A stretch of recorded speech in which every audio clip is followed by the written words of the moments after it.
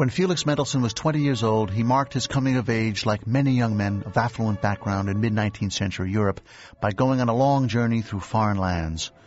He traveled at times alone and at times with companions, visiting ancient monuments and great museums. His eyes drank in strange new landscapes, his mind gathering impressions of cultures he encountered. He met people quite unlike himself, and he had an adventure or two along the way.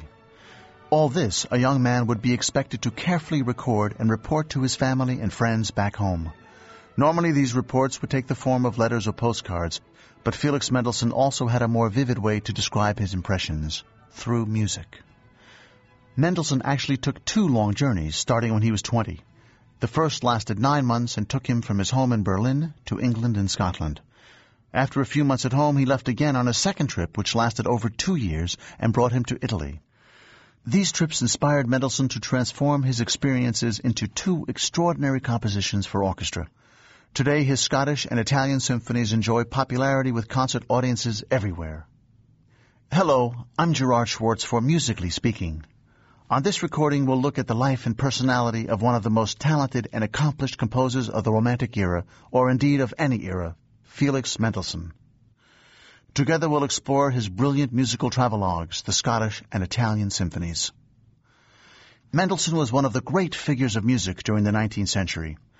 He was also one of the most genial and attractive.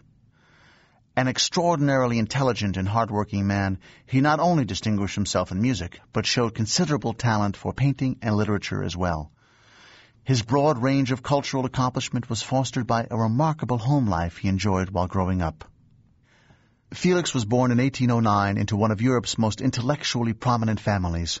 His grandfather, Moses Mendelssohn, had been a famous writer and philosopher, a fighter for religious tolerance and humanistic ideals. His son, Abraham, Felix's father, was a banker based in Berlin, but he maintained the strong intellectual tradition Moses Mendelssohn had established. Learning was a highly valued activity in his household, and music enjoyed a special place of importance. Felix's mother was a capable pianist who gave her illustrious son his first instructions at the keyboard, and his older sister Fanny became a first-rate pianist and a fine composer.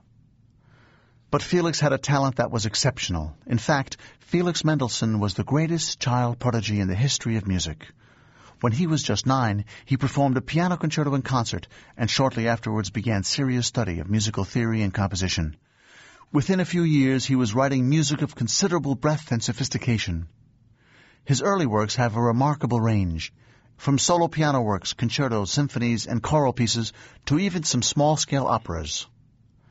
For these compositions alone, we would have to consider Mendelssohn one of the most precocious talents music had ever seen.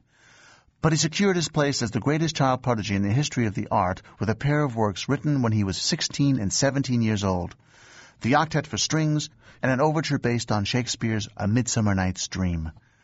Both these pieces are acknowledged masterpieces and hold an honored place in the concert repertory today.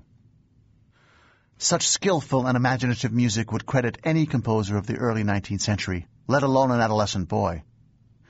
It's true that Mozart is more famous as a child prodigy, especially as a performer, but even he didn't begin to compose mature works at this young an age.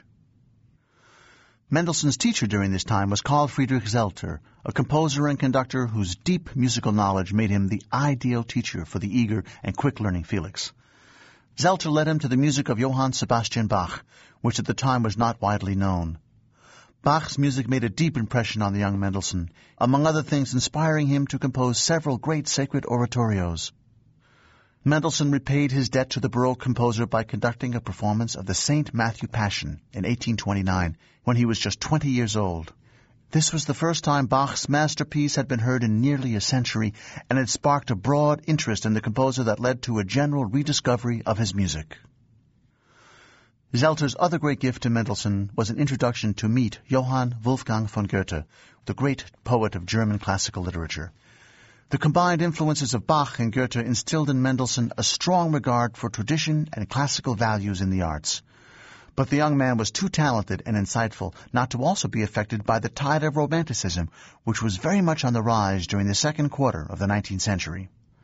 As a result, even Mendelssohn's early masterpieces revealed a blend of classical form with romantic content, which made itself felt in the form of poetic melodies, highly expressive harmonies, and original instrumental textures.